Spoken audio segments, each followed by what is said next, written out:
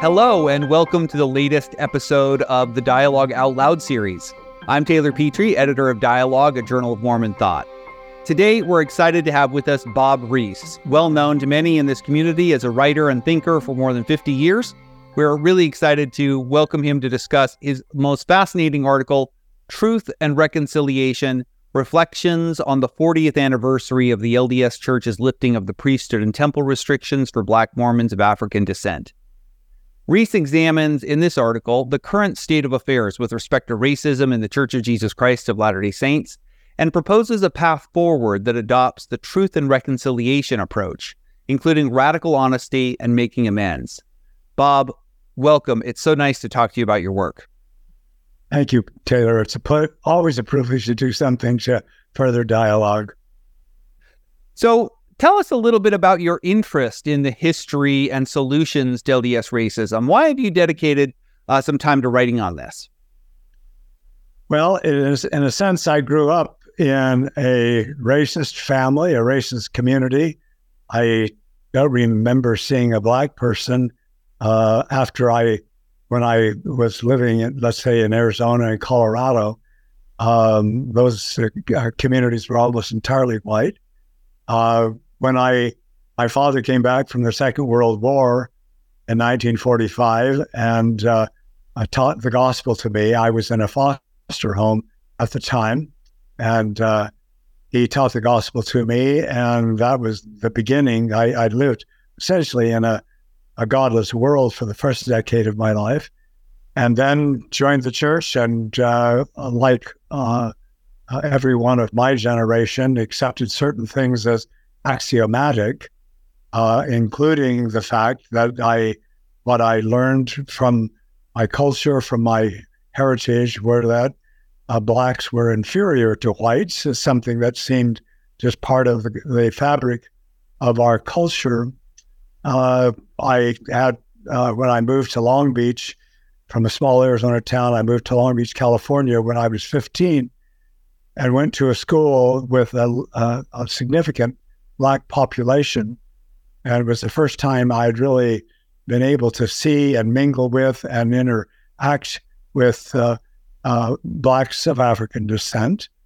And I can remember walking down the streets of Long Beach, seeing a Black man and a white woman walking toward me.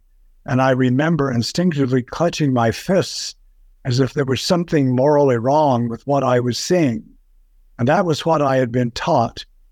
When I went to BYU in 1953, I don't think there was a single Black student on the campus.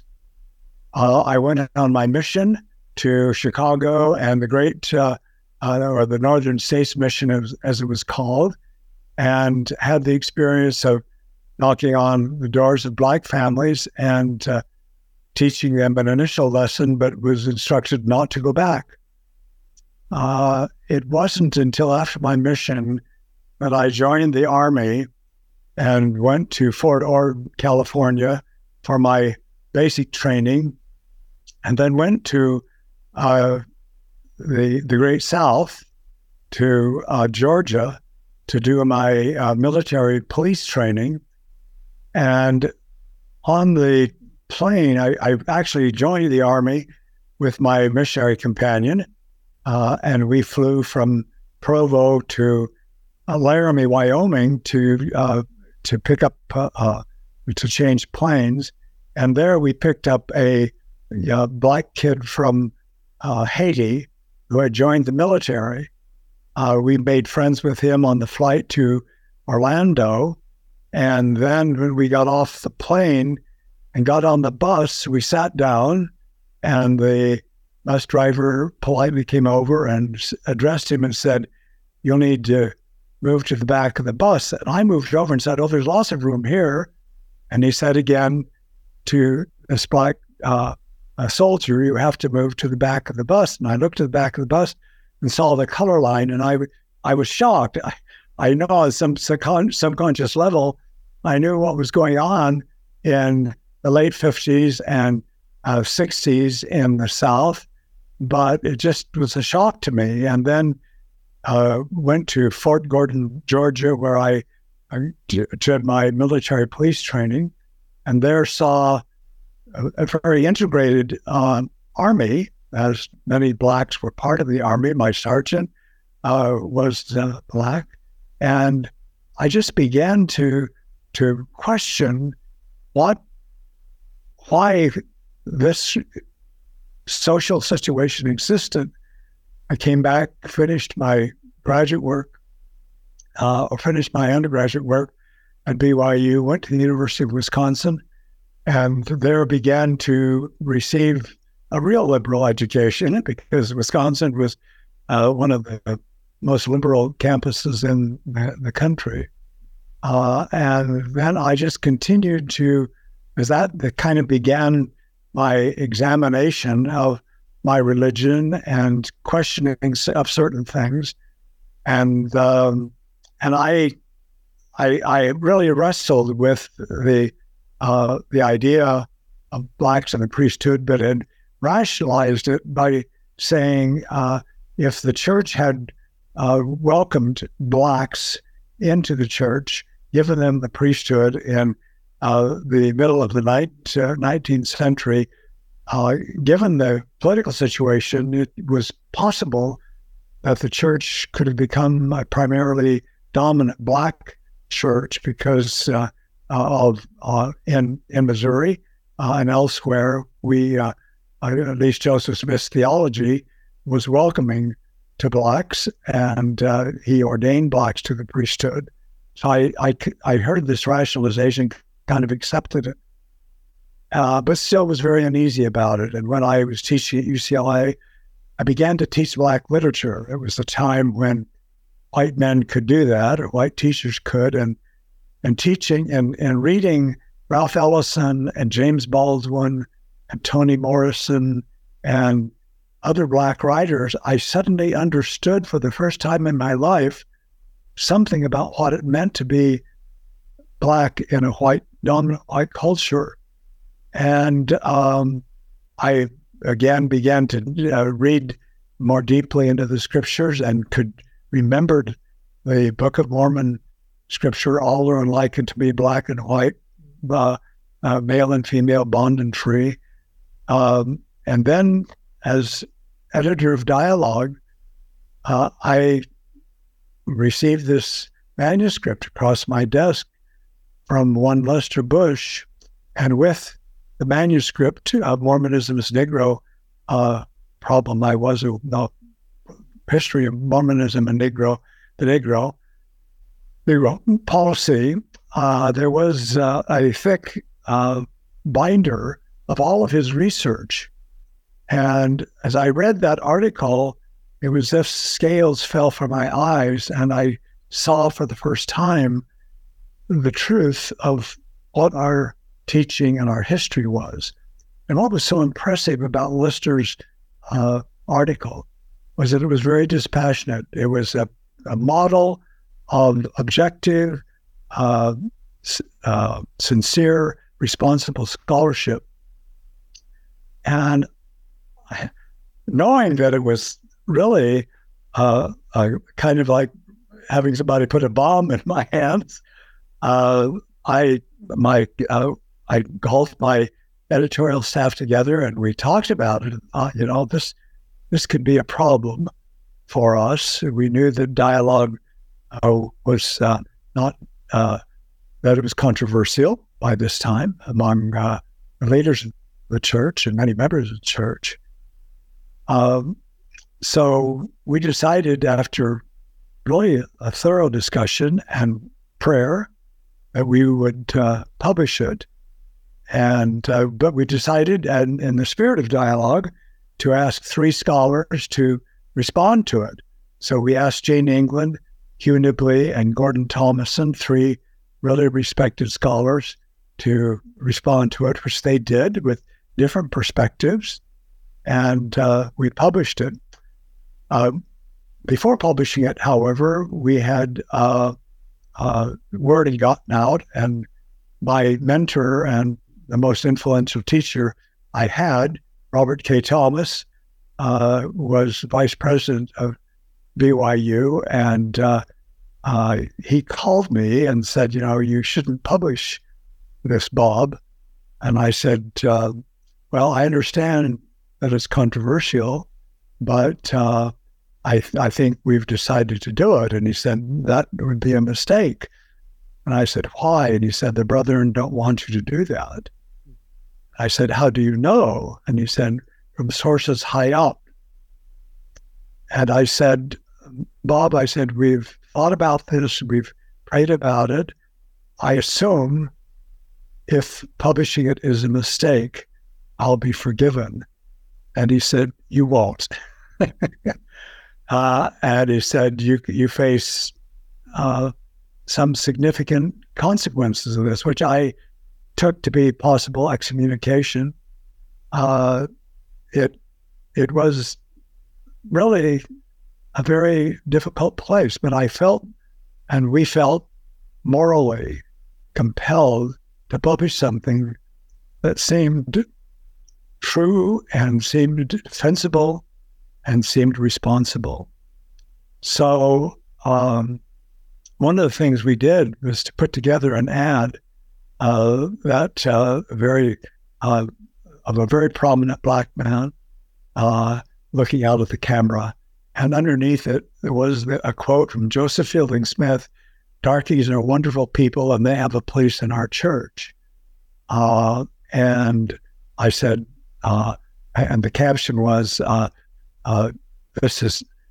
we now have a context in which to put this.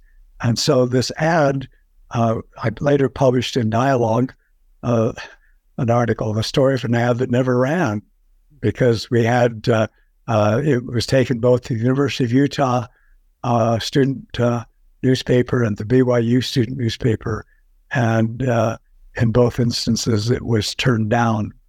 So it was an ad that never appeared, but I think it really, from my point of view, looking back and having read recently a kind of a history of that time and of Lester's article, and I had the privilege, my wife and I had the privilege of being at the 40th anniversary celebration, and Lester and Greg Prince were there. And we met afterwards and talked about what had happened. But I think that was the beginning of the unraveling of this very destructive teaching and practice in the church.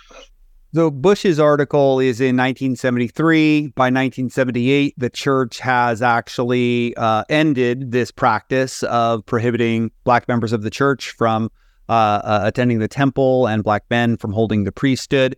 What other efforts has the church made in the last several decades to resolve this problem?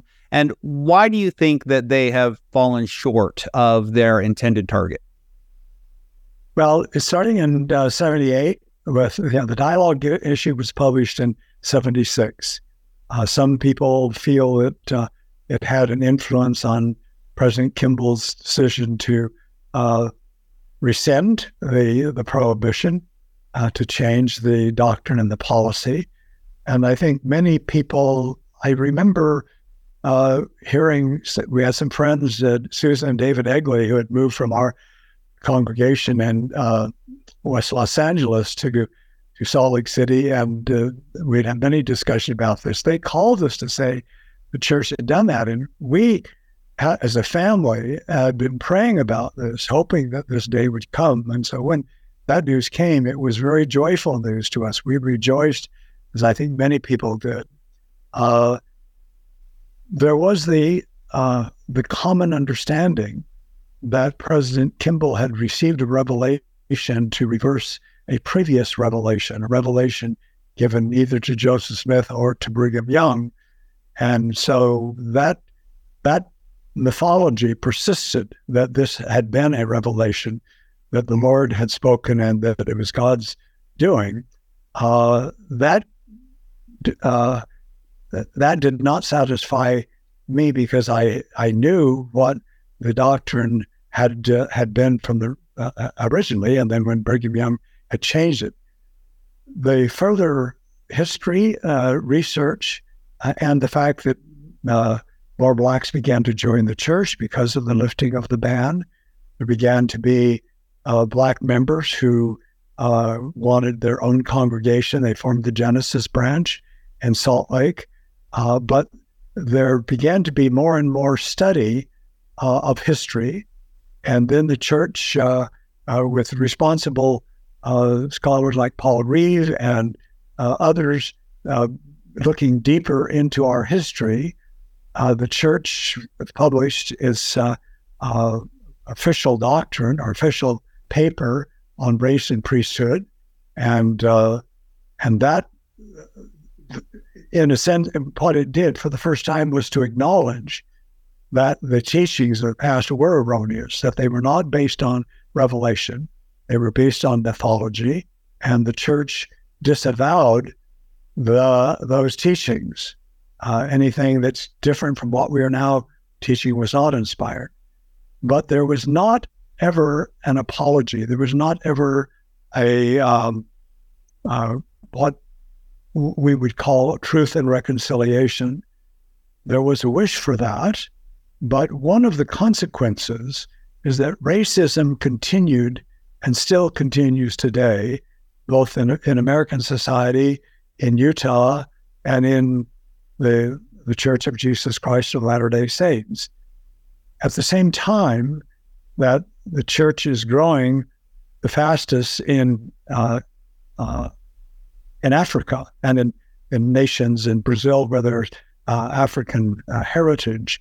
And so my own sense in reading this history and knowing of it is that one step that was missing was that the church had not fully apologized, had not taken steps for some kind of reconciliation. In fact, I thought that this would be happening at the 40th anniversary of the rescinding of this, and I was really grateful for the opportunity to go to the conference center and on that celebration. And I was very interested in what seemed to me a kind of contradictory message. One was this beautiful message from the black members of the church, the Bonner Choir, other people who sang and who told stories and who acted out some of the history, and the fact that there was in that celebration no apology, no acknowledgement. There was, in fact, a very clear direction. Some people want to look backward. We want to look forward. And so there was clearly an intention to, not go back and look at the history, not go back and look at what had happened, but to look forward. And while I could understand that, I felt something was missing. I was fortunate to live in a time when there was the Truth and Reconciliation campaign in South Africa, when Desmond Tutu and many other people were involved in that. I can remember when I was teaching at UCLA, that Desmond Tutu came to campus, and I met him, and he talked about the Truth and Reconciliation campaign, and I just remembered that there had to be something that made a really a kind of final and clear cleavage from that past. And so, as thinking about that over the years, I felt this was one thing that the church could do.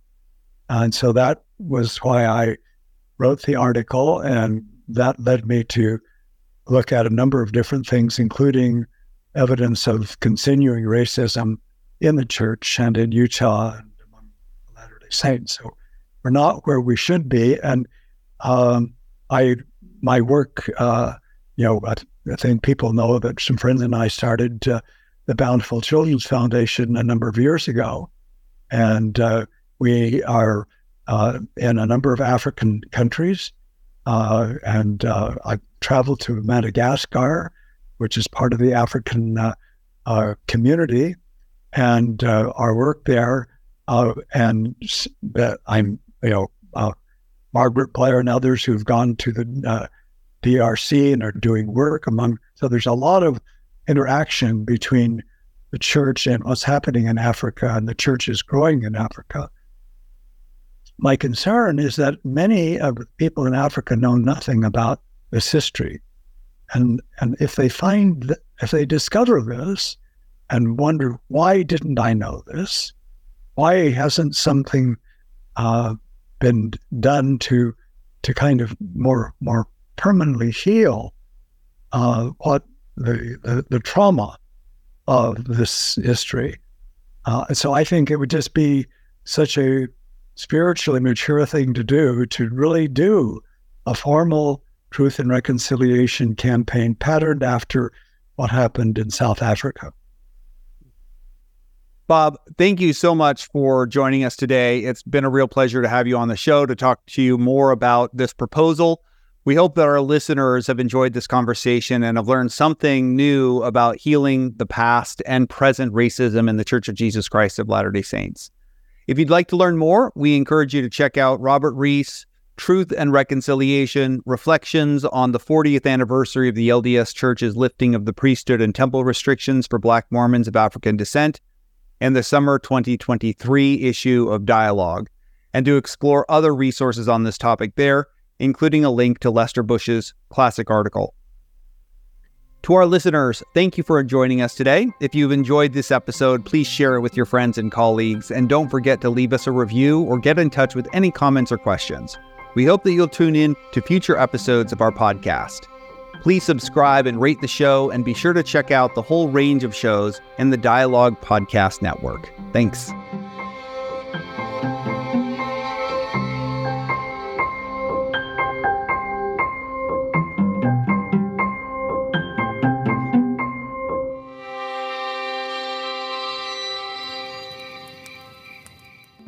Welcome to Bristlecone Firesides, casual conversation around a virtual fireside where we discuss faith, the earth, the universe, and everything. We are your hosts, Abby and Madison. The central question we ask each other, as well as poets, artists, activists, and other guests around our virtual fireside, is what does it mean to belong to the earth? So if you've ever wondered how to reground your faith and spiritual practice in the stuff of the earth, this is the podcast for you. Catch up on previous seasons by subscribing to Bristlecone Firesides on Apple Podcasts, Google Podcasts, Spotify, or wherever else you get your podcasts. From the Aspen Mountains, Juniper Forests, Red Rock Deserts, and Salty Lakes of Utah, we wish you peace and goodness as you strive to find yourself in the family of the earth.